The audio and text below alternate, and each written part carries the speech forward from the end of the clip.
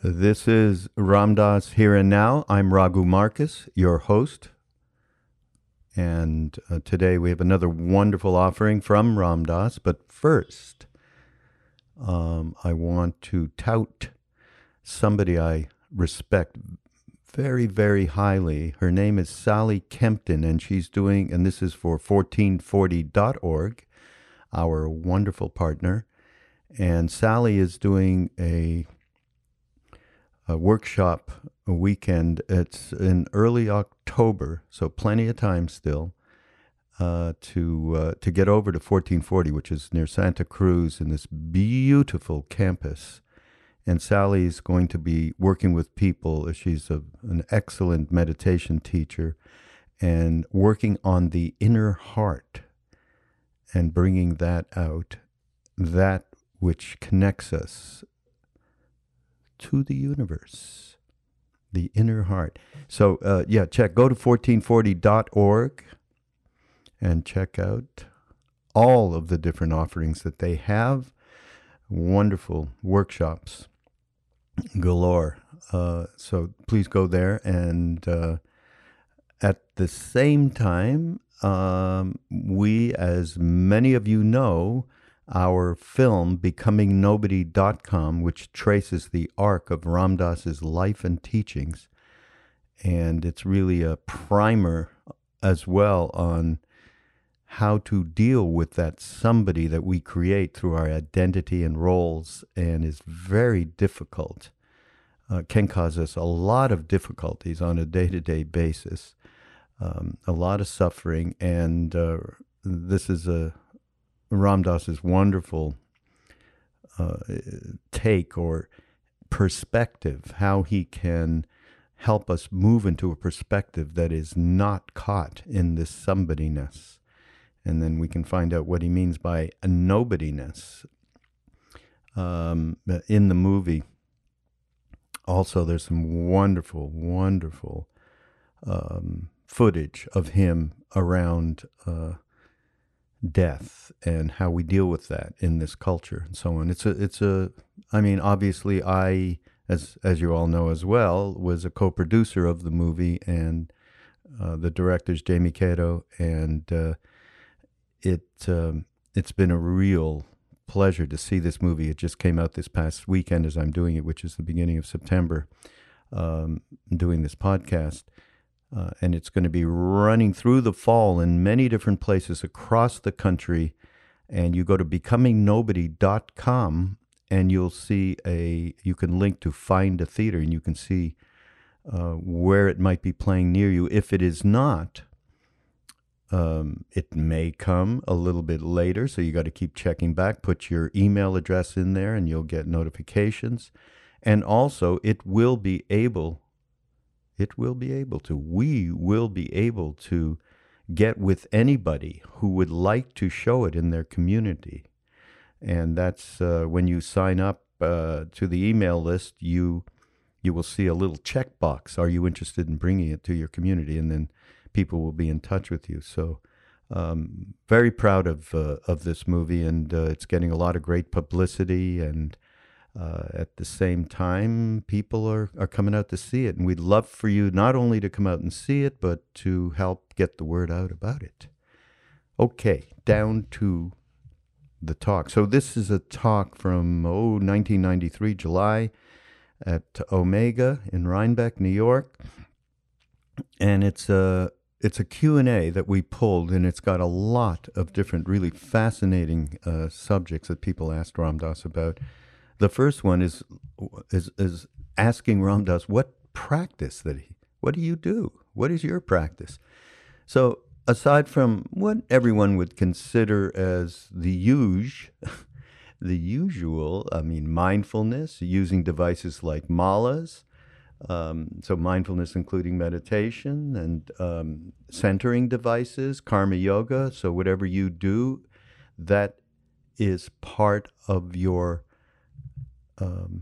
the food that helps you to transform the day-to-day vicissitudes, shall we say, karma yoga. And then, of course, working with attachment, sitting with teachers. But the one that caught my eye, he talked about metaphysical play, playing with planes of reality with consciousness. And now Ram Dass talks a lot these days about, and in this movie I just mentioned, by the way, that we all can live on more than one plane of consciousness at the same time. Okay? We can do the thing that we need to do day to day, operating from that I that we are so very used to, which is a major somebody. But at the same time, we can have this other space that is the obvious connection that we have to the divine, however which way you want, however the divine manifests for each one of us. It's different words. It could be a different mystic tradition, but there is another plane that we are operating on, that part of this spiritual path is to allow that who we are beneath the I and the ego and the story we tell ourselves. And that can be that awareness of that other plane, of that, shall we say, truer self, that can operate at the same time as this other plane, which is what our normal waking consciousness is. It's how we operate in the world. So I love what he says, metaphysical play. So you're kind of playing with all these different planes of reality and allowing for them to coexist. It's really quite great. A great practice. He talks about relationships and most specifically relationships with people who we have lost and have gone beyond the body. And he talks about a unit of space that is beyond time and space, because we're so addicted to form. And when that form dies, of course, we have tremendous grief and loss. But here's again this thing of playing with different planes of consciousness, because yes, there's that plane of consciousness of loss and grief. But at the same time, we can experience the love that we had for that individual is untouched by this. It's untouched by loss.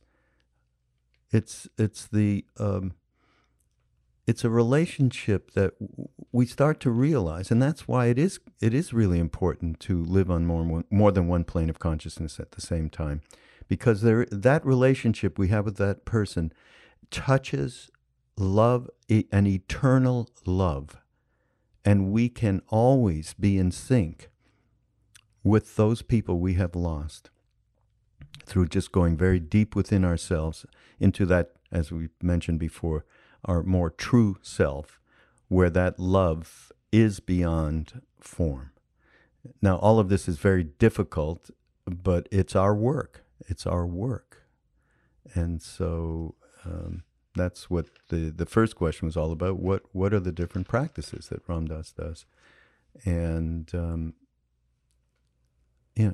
practice makes perfect. If not perfect, at least it allows us to move into more of an awareness. And Ram Dass talks here also about awareness being beyond time and space. So there's a question around awareness. And it's funny, I was doing a podcast with my friend Duncan Trussell just yesterday. We go on each other's podcasts. Mine, of course, many of you know, I do mind rolling and have Duncan and many other kinds of people like him, teachers, and all of my Buddhist friends, and so many different people. It's a pleasure to do. And anyhow, I was doing something with him just yesterday, and we were talking about spaciousness and awareness, and we're also talking about different planes of consciousness. And I said, look, you can instantly change your state. I said, let's do it right now. And I said, okay, let's take 3 deep breaths right into the center of our chests. And we did it.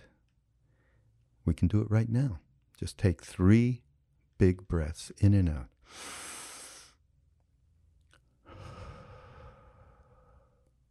You can even put your finger in the center of your chest as you breathe in and out.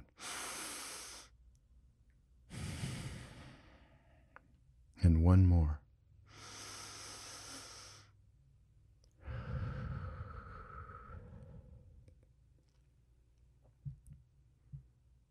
And just feel your consciousness going into that place in the center of your chest. And maybe a little bit of warmth will happen there, a little bit of a buzz, a little bit of feeling open, a little different. And you just let that kind of spread through that whole region. And then you find yourself in a much more, not just spacious, but spacious awareness. And that awareness has no judgment.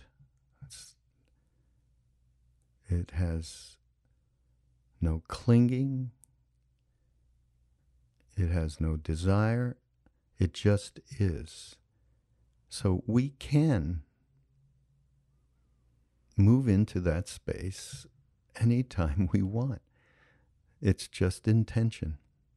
So some wonderful things from Ram Dass around this. And it talks about the relation between dualistic practice and non-dual.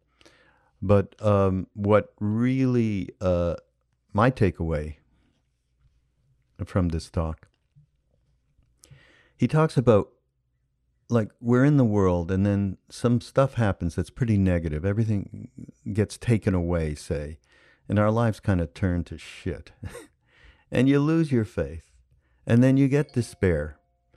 And then that dark night of the soul just overwhelms us. You know, that St. John talks about, the dark night of the soul. And everything seems so black and dark. But then here's a little bit, you give yourself a little bit of an up level. And that up level is that this dark night is a prerequisite to be in relationship with the spaciousness of what is. And that's, I'm identifying that with that little meditative exercise, breathing into the center of the chest, where you start to, what I call, to identify with the truer part of ourselves, but it's identifying with that, the spaciousness of what is what Ram Dass calls it. You take that negative experience and you flip it around. And the example he gives is somebody I love. He says, he talks about an example that comes from a man, a saint in India, who left in the late 50s, early 60s. And his name is Swami Ram Dass. He said that's the real Swami, Swami Ram Dass. So, and the example he gives is Swami Ram Dass goes to an ashram to get in a, ask for a room to sleep and be fed and so on. But unfortunately, he got there after the gate was closed, so he had to stay outside the gate on the ground and sleep on the ground. And of course, in this particular instance, it must have been summer, and there was a lot of mosquitoes. They were biting him up. And instead of what most of us would do, would be to curse ourselves to death and find, where is the mosquito repellent in my mosquito net tent? I can't stay here for one more second. And of course, that's kind of our knee-jerk place that we go. Swami Ram Dass says, he looks up, or within, rather, and says, thank you so much, Ram, for these mosquitoes that are keeping me awake so I can remember you. Right? That's his flip. That's his knee-jerk. That's where he goes. Food for thought, huh? What else is in this thing? So much material. It's amazing. Oh, yeah, there's stuff around people asking about being a celebrity. He talks about it being a purification exercise. And then there's a neat thing around Jewish lineage, which I thought was really interesting because That's where my lineage is and my heritage is. And many of us who were in front of Neem Karoli Baba in the early days, certainly Ram Dass, me, Krishna Das, and others. And so somebody asked him about this. And he said what he gets is the idea of the one behind the many, right? And the love of learning, which probably is a major reason many of us started studying, Eastern mysticism, and a deep feeling for suffering. I love that. Oh, God. So that's kind of cool stuff, too. So this is a wonderful Q&A from Omega from 93. And it's chock full of different questions and ideas and responses from Ram Dass. So it's very great. All right, well, that's it. This is Ram Dass Here and Now, and go to BeHereNowNetwork.com, and you'll find the Here and Now podcast. You'll find my Mind Rolling podcast. You'll find Jack Kornfield and Sharon Salzberg and Joseph Goldstein and Krishna Das and Lama Surya Das, and on and on and on. All right, and we'll see you next week. She would like to know what spiritual practices I practice. Me. Him. Well, part of it I've just described to you. Part of it is metaphysical play. It's playing with planes of reality and playing with consciousness. Part of it is the mindfulness things that, in terms of holding an awareness of moment-to-moment phenomena. And as I get lost into the phenomena and lose my mindfulness, then there are devices in me that take over, that bring me back into it. There are like this is a device, this is a technique, the beads, doing a mantra. It's a device, like I can be standing in a supermarket at the checkout line. This is my usual example, at the checkout line. And there is a person 3 people up from me. It's late in the day and I'm tired. Person up in front has a huge grocery thing. And it all gets through and they give this total. The clerk gives the total. And then this person starts to fill out a check. Not only fill out a check, but fill out the other part of the check too. The check part, the record part. And I am like, how you turn into something else? And at that moment, I feel in my finger the beads. And I hear Ram, Ram, Ram. And the whole thing turns into a dream. It turns into Leela, into play. And boy, that me getting angry is so funny. It's like, wow, I caught myself again, taking it as real. I play games with my guru because my basic method is Guru Kripa, or grace of the guru, that strange-looking gentleman up there. And he's got his foot up down there, yeah. And he and I sort of play hide and seek all the time. He keeps coming to me as people like, I'll bet Ram Dass won't see me in this one. See? And I think I'm meeting you. I don't realize you're Maharajian drag that's come to test me about my practice, see? Okay. But now I see who you are. You can't fool me. I know who you think you are. That's your problem. I know who you are, you see. That's part of my practice. You hear? I mean, my practice is a weave of life. This is my practice. I mean, it's very hard not to get caught in an ego trip about this. I mean, will you love me? Am I good? Do I know anything? Is it adequate? Will the answer please you? And, all that stuff. And it's interesting just to work with it. It's like a fire. It's like a fire of purification. So what I often find are the things that are fiery for me, I tend to go towards to work with rather than playing safe. You can feel the pull for freedom is stronger than the pull for safety, for the ego. That the pull to get free leads you to the edge of things. So working with the issues that are on my edge all the time. Power, sex, money, things like that. just the common variety. Like my guru said in 1973, Ram Dass, give up sex and money and you'll know God. But what does he know?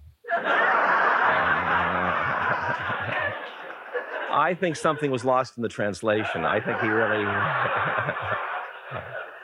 I think it was translated by a righteous jerk, you know. But so I'm working at it. And what I realized, he didn't mean give up sex and money. He meant give up your attachment to sex and money. See? So I work with it. I mean, this is the play I have of life, you know. And I used to count how soon I'd get enlightened. And I stopped counting.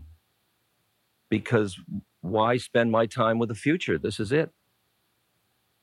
And I'm just getting as close to my truth as I know how to get every minute that I can. And I have people around me busting me all the time when I don't. I mean, Sweet Jai, who sings beautiful songs to God, he's my colleague. We work together in many, many different enterprises. Boy, try to get away with anything with him. He's big.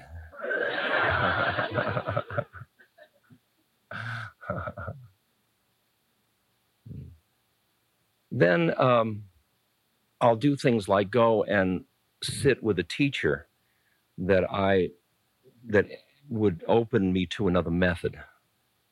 That's very useful. And then I bring like teachers here to teach on the staff so I can learn. That's part of my practice. Like working with Danny and Tara about the relation between the psychological and the spiritual and planes of consciousness and the cortex and awareness and all these things. These are very profound jnana yoga, using the mind to beat the mind. And this is a practice, and bringing them here confronts me with these things and forces my work on myself. I mean, you could look at me as an eclectic, or you could look at me as a dilettante. Or, I don't know. I mean, I don't know. I find like working with people as they're dying is one of the most profound spiritual practices that I could possibly have. It's like being in the presence of truth, because the truth of the process of dying, and people have nothing to hide, and it all opens, and there's this incredible opening, and we just feel like we've entered into a space of just such presence together. Often. And I just come and I say, boy, that is grace. That was touching the living truth. That was touching it. That's a spiritual practice. Songs to Hanuman when I drive my car. You know, I'll try the radio, but finally, I play the cello, and I love classical music.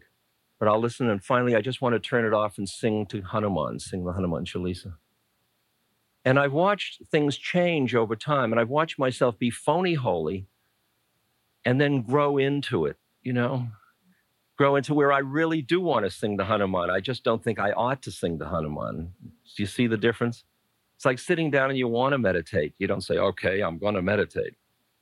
People say, I ought to meditate. I'd say, don't. Go out and, you know, don't meditate. Promise you won't meditate for weeks. But I want to. No, you don't want it enough. Is that dealing with your question? Okay. Talk about the relationship of talk about keeping a relationship with a loved one who is no longer living. Possibilities of it. My feeling is that the term relationship short shrifts what that thing really is that would lead you to ask that question. That when you touch somebody in love, even for a moment, there is a way in which you have come into a unitive space together. You are in love. You are in the space of love together. And that has no time and no space, and it has nothing to do with death. And what happens is the mind gets so attached to the form through which you touched that place of love that you get, in a way, addicted to the form. And if the form dies, you feel this incredible grief as if you have lost this relationship. And after some time, a person that has grieved openly and honestly and truly with it will, in their quiet moments, start to experience the existence of that love untouched. And it's as if, like Maharaji died in 73, and he was the most important thing in my life. I mean, he had opened my heart. He had touched me with unconditional love. And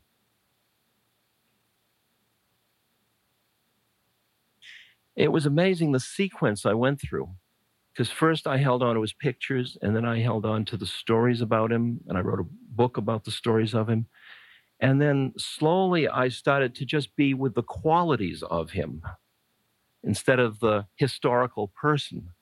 And then I started to feel this kind of just presence. And this presence started to thrill me. And the presence would be outside of me, and then inside of me, then outside of me, then inside of me. And I began to lose the differentiation. And when Surya Das in the meditation says, "May your wisdom mind and mine remain inseparable," I started to experience that oneness that is awareness, that is love, that is presence. So in that sense, I think that relationships that touch love are eternal. Go ahead. Did you try to take on his qualities? No, because I'd be a phony. I mean, he said to me, "Be like Gandhi," so I got little glasses, but it didn't make me like Gandhi, you know? I mean, it was like, you can't phony it. You can't imitate it, you know? I was just hanging out with, like, his quality of giggle. He has a cosmic giggle. He laughs. He gets like that. He's very loving. He's very silent and deep and a bottomless ocean. So those qualities. So I'm busy and I'm just in the middle of something where I'm very righteous and absolutely right. And I hear him giggling.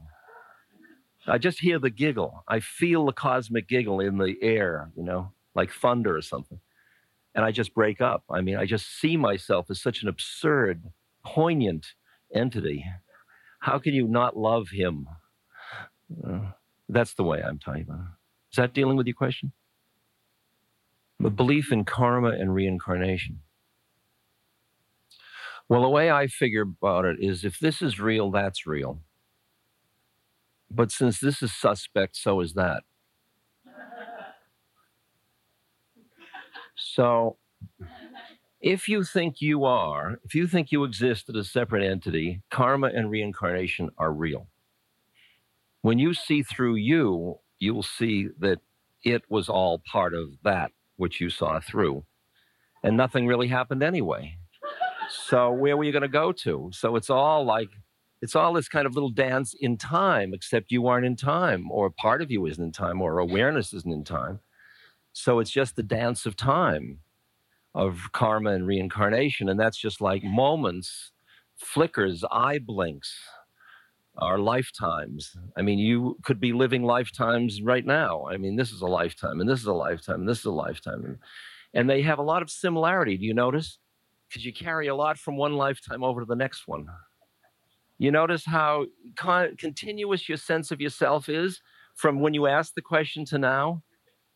Isn't it amazing? It's like deja vu, you see, and it's going on and on and on and on, see? And that's what lives are like. That's what reincarnation's like. They're just this brrrr, in which they keep projecting the next, projecting the next, and this kind of law of dependent origination, this kind of just keeps creating itself.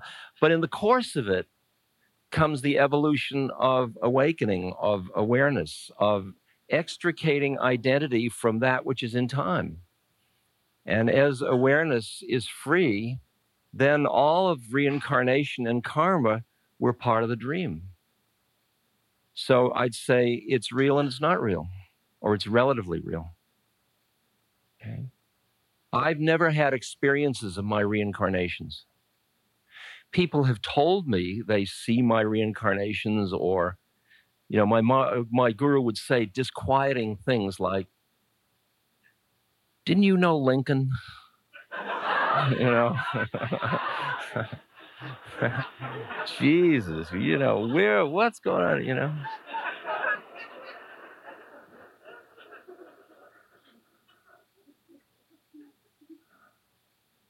So I don't know. I just don't know. I don't know. This moment is so interesting, I don't care. That's it. That's it. I do have a very, very profound sense of the continuity would be a time term of the existence of awareness independent of time and space. And that gives me considerable peace and makes the dance of life and death more fascinating.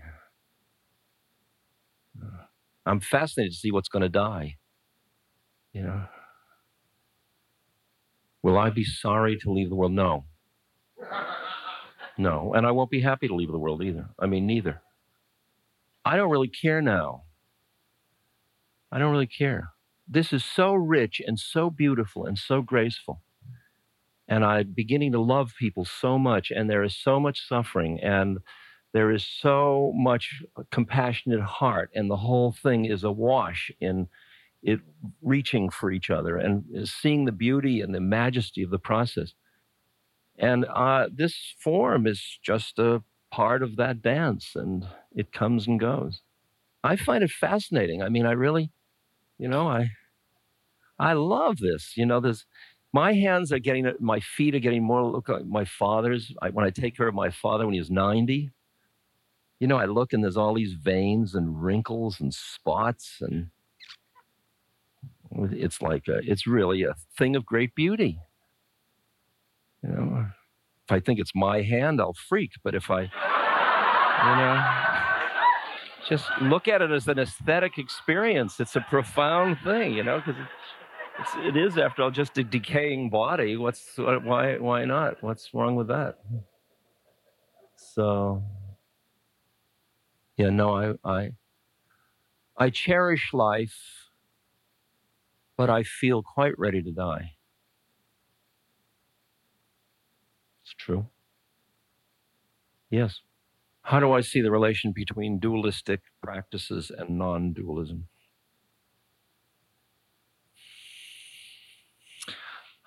When I was a teenager and not a great athlete, I used to go out on the end of the diving board of the raft at my father's summer home, and I would stand there to do a back dive. I would stand on the end of the board, maybe for 20, 30 minutes, going up and down, saying, all right, I'm 1, 2, 3, 4. And I would just be, because the pain of landing on my back, and I didn't know whether I would get it over, arch it enough. And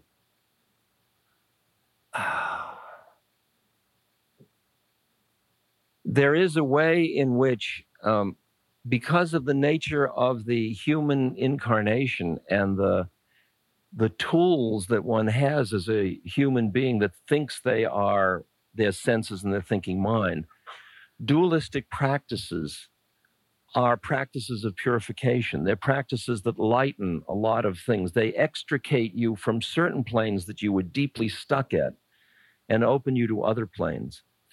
And what I experience is that as you move towards the union with the one and get right up to the edge of that between the two and the one, which is the ultimate in devotional practice, for example. It's where you're making love to the beloved and you're just a hair's breadth away from the merging. That's like standing on the edge of the diving board. And that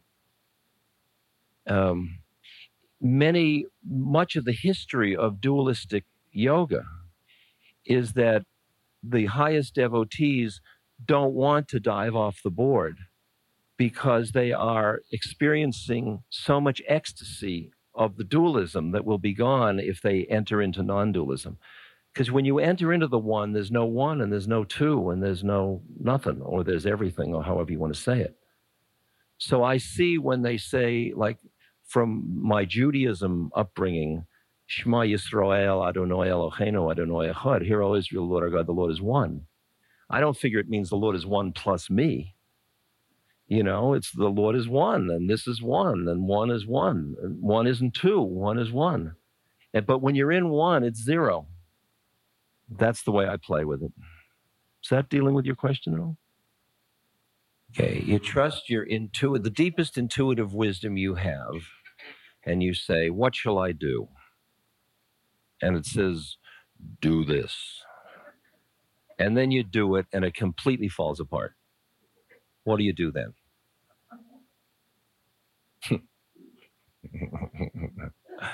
Well, now, what choices do you have? I mean, what choices do you have at that point? It shakes your faith. Then what? You can assume there's a higher teaching, which I'm trying to do. Do you think you can try to do something to overcome shaking faith? I mean, I'm not being a wise guy. I'm just going through the exercise with you of saying, like, look at it and say, what could I do? I mean, so my faith shakes. Whatever that shakes was something that was shakeable. Whatever is true isn't shakeable. So, okay, I don't believe in that kind of intuitive voice anymore. Now what'll I do? Now I got to make another decision. What'll I do? I mean, you just listen again. I don't know what else to do. Aurobindo says you take one step and you fall on your face. And you get up and you brush yourself off and you look sheepishly at God, and then you take another step. And you fall on your face. And you get up and he says, this is the spiritual journey. See? It's one step. It's like those people that do prostrations all the way to, you know, you feel like you got a bad deal with a used car from a salesman who took you on a ride. But that salesman wasn't promising you worldly goods. And you're talking about worldly things. You didn't fall on your face spiritually. You just fell on your face worldly-wise. It's like Job. I mean, everything's taken away. It all turns to shit. Now what? You know? When do you start to go like that? And then you lose your faith and it falls apart and you despair. And that despair, that dark night, is the prerequisite for the next level of being in relationship to the spaciousness of what is. So you take it and you take the negative experience and you keep flipping it around. And you say, I mean, it's like Swami Ramdas, the real one, was, he was in, he came to a temple and it was late at night and the gates were locked and he had to stay outside overnight and the mosquitoes were biting him all night. And he said, oh, thank you, Ram, for keeping me awake to remember you. Now, most of us would say, Jesus, where's my repellent? You know, like, what am I doing? This is terrible. It's terrible.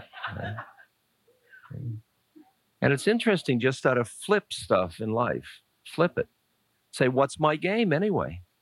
Because you look at people that seem to be winning everything in life. See, if you got that and then it led to this and led to that and you see them up there in the world and they're in a place where they can't afford to flicker about even questioning it at all. They can't question it because they're too juiced on the rewards in the worldly system. You were saved from that. It all fell apart. See? The ones that got the car that didn't break down, that's the lemon, it turns out.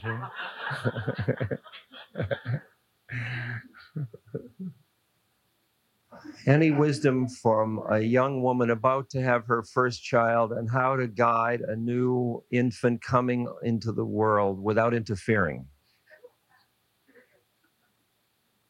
Without interference. I would say your work on yourself is the greatest gift you give to your child. And that the less you are,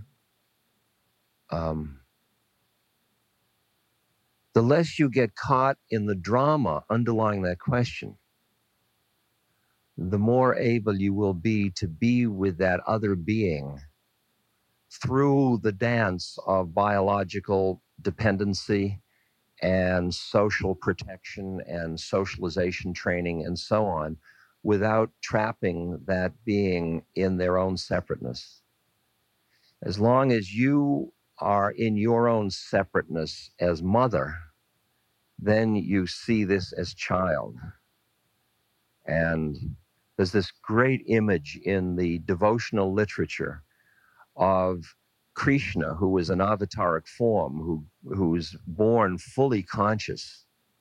And he's born, and his mother is rocking him at one point, and he opens his mouth, and she looks into his mouth, and there are the stars and the planets and the universe, and she freaks. And then it said, out of compassion, he once again veiled her eyes with mother love. And it's the beauty of the feeling of the love and the precious protection, and also seeing that that's your dharma, to be a mother without being trapped in motherness, and honor your child without getting lost in the storyline, so that the two of you can just share awareness through the whole process. That's a gift. Yeah. Yeah. If I enjoy being a celebrity.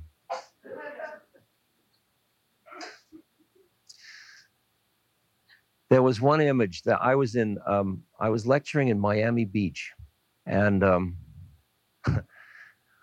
somehow the advertising had done something strange.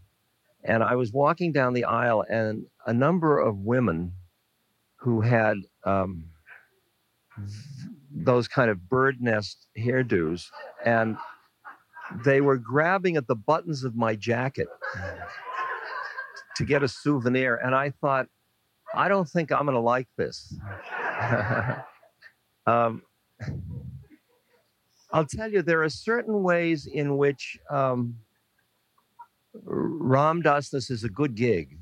It's okay. And there are certain ways in which it's the fortunate thing is, for me, is that I am what you'd call a big fish in a little pond, that you only have to go about a mile from here and I'm totally irrelevant, which is really nice, so that I can always get away from myself, from that guy, from Ram Dass, which is really nice. The asset of it is, and it's an interesting thing from a sadhana point of view, is that the image of this person is somebody who is loving and trustworthy, a good person. It's a nice karmic image, and it's built over many years. And because I'm very human, it's a constant demand on me to keep growing into this being. It's like a purification exercise of the way in which people approach me, draws from me those qualities that they seek. And I often feel like people get from me, a funny way, more than I get from myself, because the purity of their hearts draws out of me the purity of my being. And I really love being trusted and being loved. I think it's a wonderful thing. I wish it for everybody. So, and the kind of celebrityness isn't like Bob Hope type stuff. It's really connected with love. I mean, the people that I meet in airports or in airplanes, there's a great quality of love. And I really feel I've gotten, an incredibly graceful ride this time. Yeah. Have I dealt with numbness, a kind of a deep psychological numbing? Yes, I have. And fortunately, I have been deep enough into my practices and had enough guidance to see the numbness as merely another experiential state to be worked with in meditation. In other words, it's like a comparable statement is, I was studying with Joseph Goldstein, who's a wonderful meditation teacher. And I experienced this, I was maybe in my 10th day of sitting. And I experienced this peace that surpasseth all understanding. It was just delicious. And I went to Joseph and I said, Thank you, Joseph. This is what I've always wanted. And it's just so wonderful. And I feel so great. I just want to thank you. I really honor you. And he said, that's absolutely fine. Now go back and follow your breath. See? And they have told me the same thing when I feel the numbness or the deadness, because experience of any state at all is just another experience. And when you, sometimes it so fills the room, it's these qualities, these mental qualities, mind states, where the whole, it's like you're in a gray room and it's all gray, like a depression, a good depression, you know, it's all gray.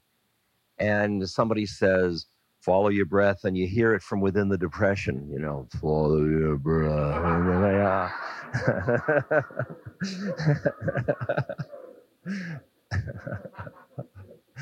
And it's hard. I mean, you know how hard, I hear how hard it is to hear. And that's where your trust in your teachers and your methods are very useful, you know. Yeah. If everything is illusion, why compassion?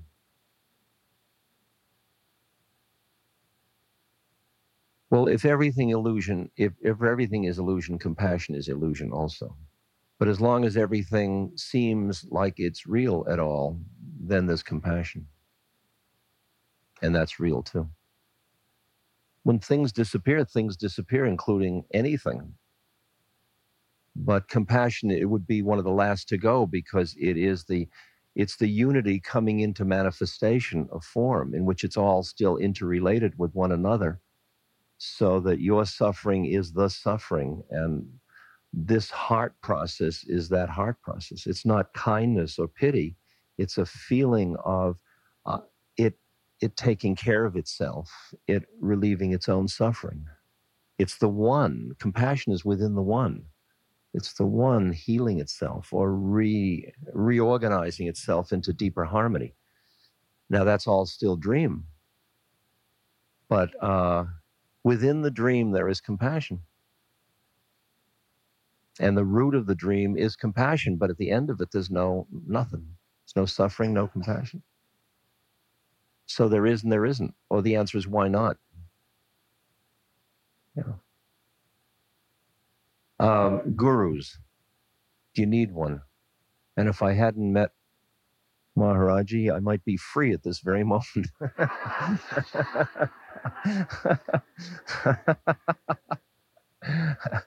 I have no idea what that hypothetical, how to deal with that hypothetical. I'd probably be a really anal retentive psychologist with tenure at Harvard at this point. Just, I would have been a success instead of what I am today. I don't know. I wouldn't know how to measure that hypothetical one. As far as gurus are concerned, there are certainly enough examples in history of people that have become free without a physical plane guru, somebody that is embodied. There are the understanding of the nature of the guru is it's like a doorway into formlessness, or a doorway through. It's much like the concept, like in India, my guru kept saying to the Westerners, what are you doing here? Stay home. Christ is your guru. This is a Hindu saying to, Christ is your guru. What are you doing here? And the concept of Christ, I mean, when you look at another human being, what do you see? You get some sensations to your eyes and some conceptual models. This is a woman or a man or my guru or something. But the consciousness of Christ does the same thing in terms of its ability to be a symbol of a doorway through to something, and can, if it's purely connected, can awaken something in you which moves your journey. It mirrors for you where you're not, is one way of saying it. But it can happen on the physical plane, on the astral plane, and ultimately, as Ramana Maharshi said, God, Guru, and Self are one and the same. And many people have found it through just doing the kind of stuff Surya was doing, was saying, who's aware? What's aware of what? Just going back in and meeting the inner wisdom, which is the same thing. Because when Maharaji said something, what had happened was it resonated so with the deepest truth in myself. I mean, I didn't do it, as we already told you, but it resonated so deeply in me that was I listening to that inner place, or was I listening to, if he said something, if all he represented didn't work inside me, I don't think I wouldn't have made that connection. So it was some connection between the inner and the outer that happened at that point. And I really think a lot of people use the inner to get to the same place. I really do. Sir in the back? Christ said, I am the way, the truth, and the light. What did he mean, and would you ever say that?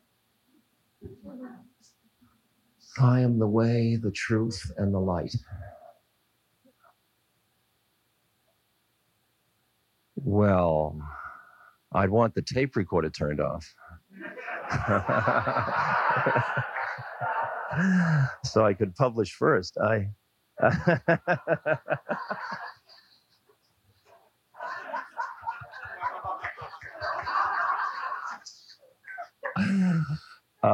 I? No, I certainly, not now. I mean, yes, sure, why not? I am the truth, the way, and the light. See, the fun of, we may read some holy stories this week, and I thought I'd try to work with Savitri, which is a great story from the Mahabharata, perhaps this week. But in all these holy books, Bibles of different traditions, usually they are trying to remind you of the many levels of reality. And therefore, in the storyline, the question is, when you hear the words, are you hearing the words of Jesus, or are you hearing the words of the Christ? And if it's written down by a disciple who only sees Jesus but doesn't know the Christ may say the words of the Christ, but it's heard as the words of Jesus. And the words of Jesus then are used to persecute other people. You don't follow this guy, you're, off with your head or whatever. And the Christ is the same thing as Buddha consciousness. It's I am the way. Sure, I mean, it's that, and we all are. So in the sense we all are, I could. Right,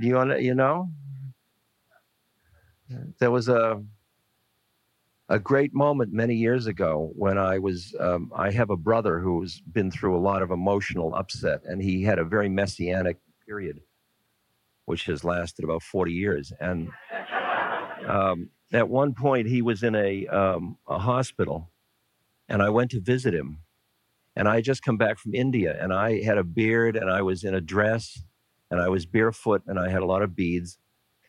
And my brother was in a blue suit with a necktie, and he was locked up in a mental hospital. And the psychiatrist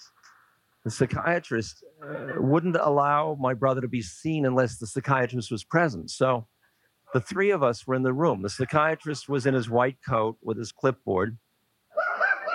My brother was in his blue serge suit, and I was in my dress and my beads and my beard. And it was a surrealistic moment. And my brother and I were trying to assess whether the psychiatrist would ever know he was God. And the psychiatrist was having no part of it. He was just writing on his clipboard. He would not enter into the discussion at all about whether he himself would ever know he was God. And so my brother and I were having a very lucid and lovely, very far out conversation, because my brother's mind is extraordinary. I mean, he's an extraordinary mind. And I said, so as I gave time for the visit to be over, he says, I don't understand. He said, look at you, look at me. And he said, in a minute, they're going to let you out. And me, they're going to keep locked up. He said, I don't understand that.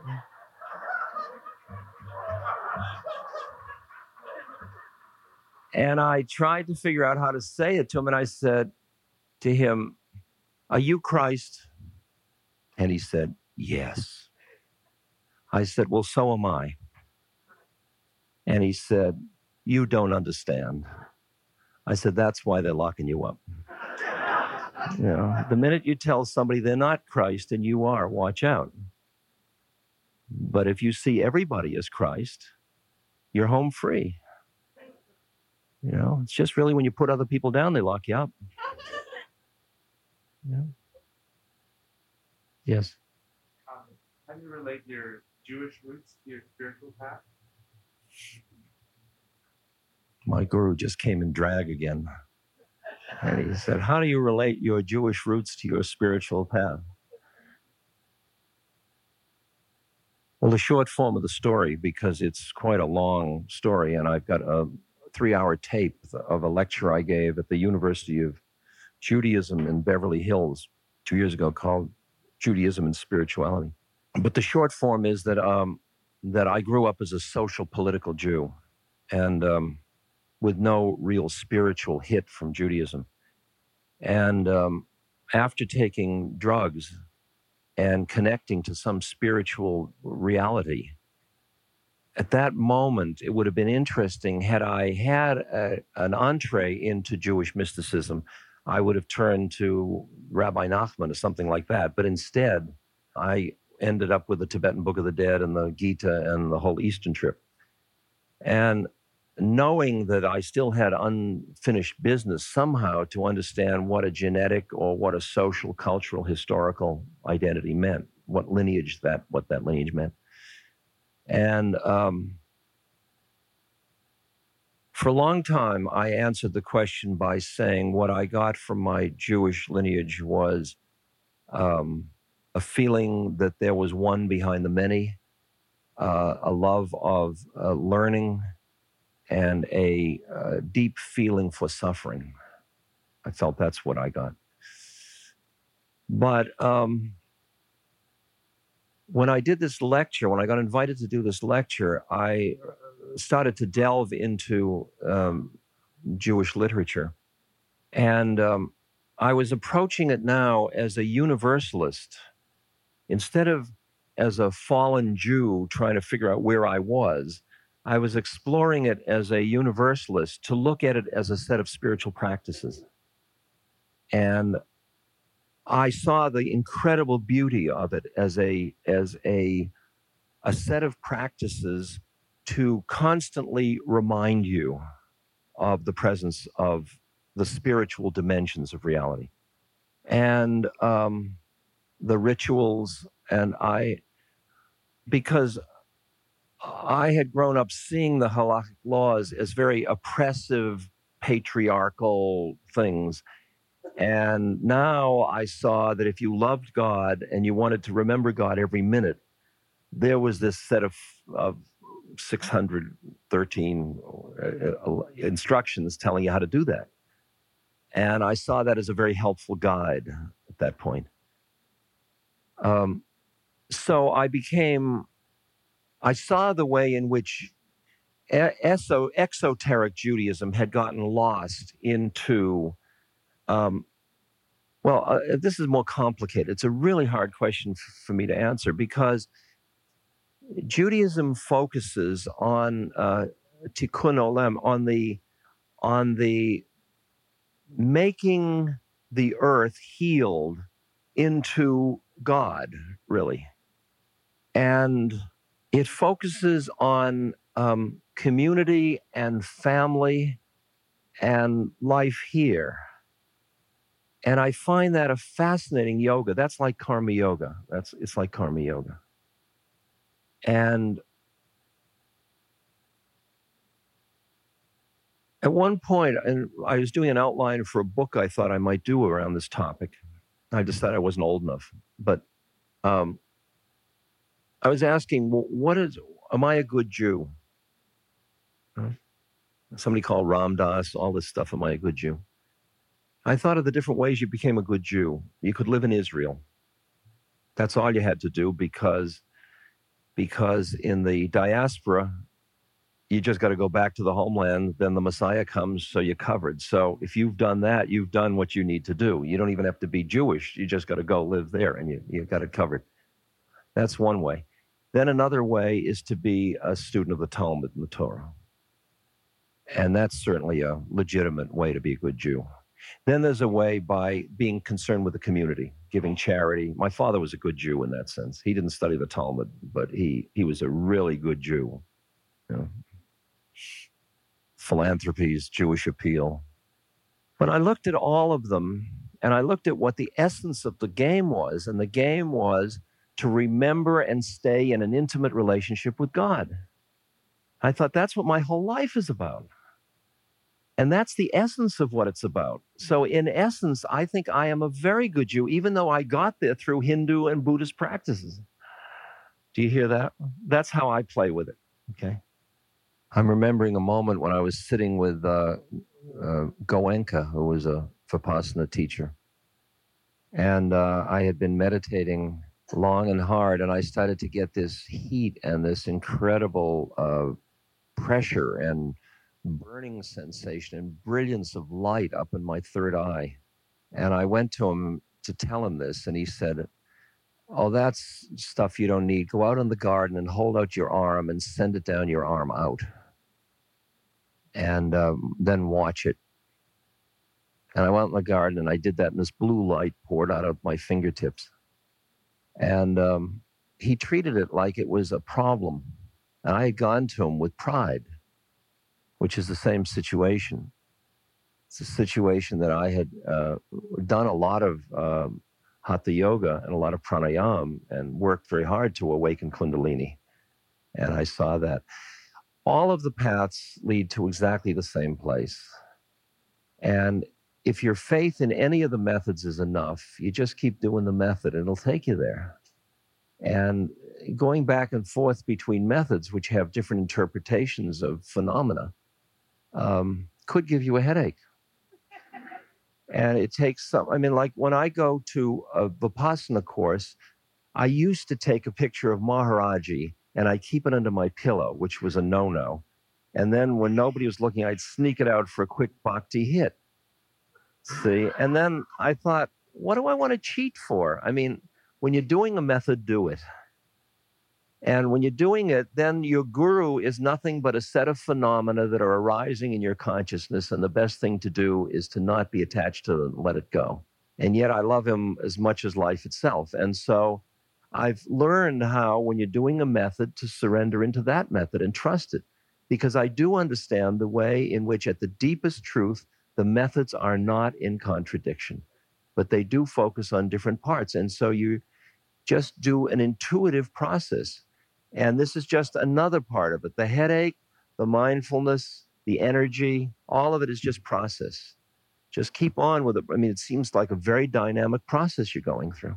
And what you may end up is hearing something from your Sufi teacher, something from your Vipassana teacher, and out of it coming into an awareness that just sees all of this, Sufi teachers, Vipassana teachers, methods, all of it as waves on this ocean of awareness. And you just see it, including headaches. It's all just the phenomena of the universe arising, and you just, oh, there's my confusion. There's my wishing it were something. There's my hoping my Vipassana teacher can save me. There's my trusting my Sufi teacher. There's my Sufi teacher's personality. There's that model. There goes that model. There goes that model. Here's this headache. I mean, you just see it as all just a set of phenomena within a process. I'm saying it's all process, including your indecision, or you're going back and forth. And it doesn't matter which one you do. Flip a coin and do it. You know, flip a coin, and if it comes up Sufi, go be a Sufi. And if it comes up Vipassana, go be a Vipassana until something else happens. That doesn't satisfy most people. It's amazing how... This podcast is brought to you by the Love Serve Remember Foundation and Ramdas.org. We appreciate you listening, and we appreciate all the support that you've given us. Please continue that support and donate at Ramdas.org. We can then continue to share what Ramdas has been sharing for all of these years. Thank you.